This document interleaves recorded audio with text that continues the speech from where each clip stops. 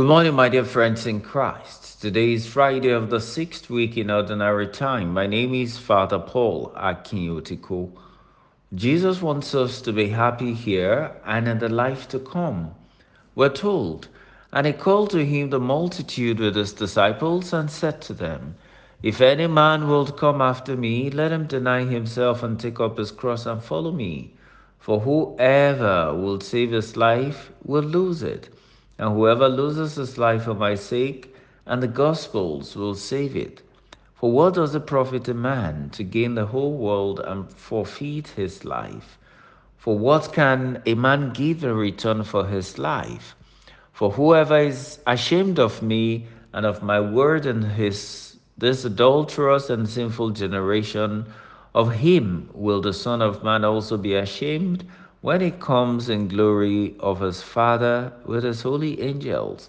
And he said to them, Truly I say to you, there are some standing here who will not taste death before they see that the kingdom of God has come with power. Mark chapter 8, verses 34 to chapter 9, verse 1. Dear friends, it is important to properly understand the message of the gospel.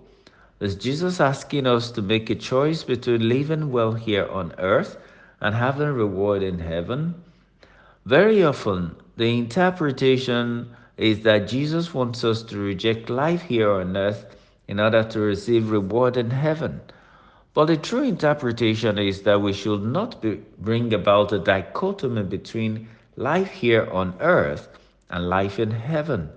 Our earthly life must have a bearing on the life we expect to have in heaven. For what does it profit a man to gain the whole world and forfeit his life?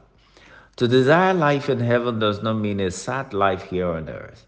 It only means a life approved by Christ here on earth. We need to have the right approach to life, respond to the demands of Christian way of life, and make sure Christ is the Lord of our life.